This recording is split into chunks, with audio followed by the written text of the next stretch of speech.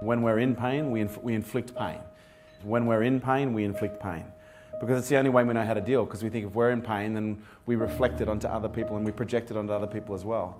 And I think, a lot of that comes down to being short-term and thinking short-term. And when we can start to look further out, we can start to take a longer approach, whether it be to our marriage, whether it be to our business, or whether it be to our health.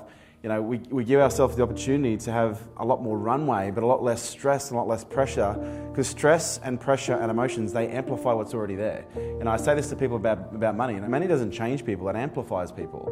When you take someone who's in pain and then you add on top stress and you add on top emotion and you add on top pressure, it amplifies that pain. And when we have pain that's amplified, we share it. And it's the same as happiness, right? When we have happiness and when happiness is amplified, we share it. But it's just knowing how to regulate the emotions in such a way, knowing how to focus in such a way that enables us to be sharing the right kind of energy versus the wrong kind of energy. And I'm not saying pain is the wrong kind of energy, because sometimes we need to share pain with others in order to help them to wake up. Sometimes we invite into our lives that friendly little soul who is designed to really f with our heads.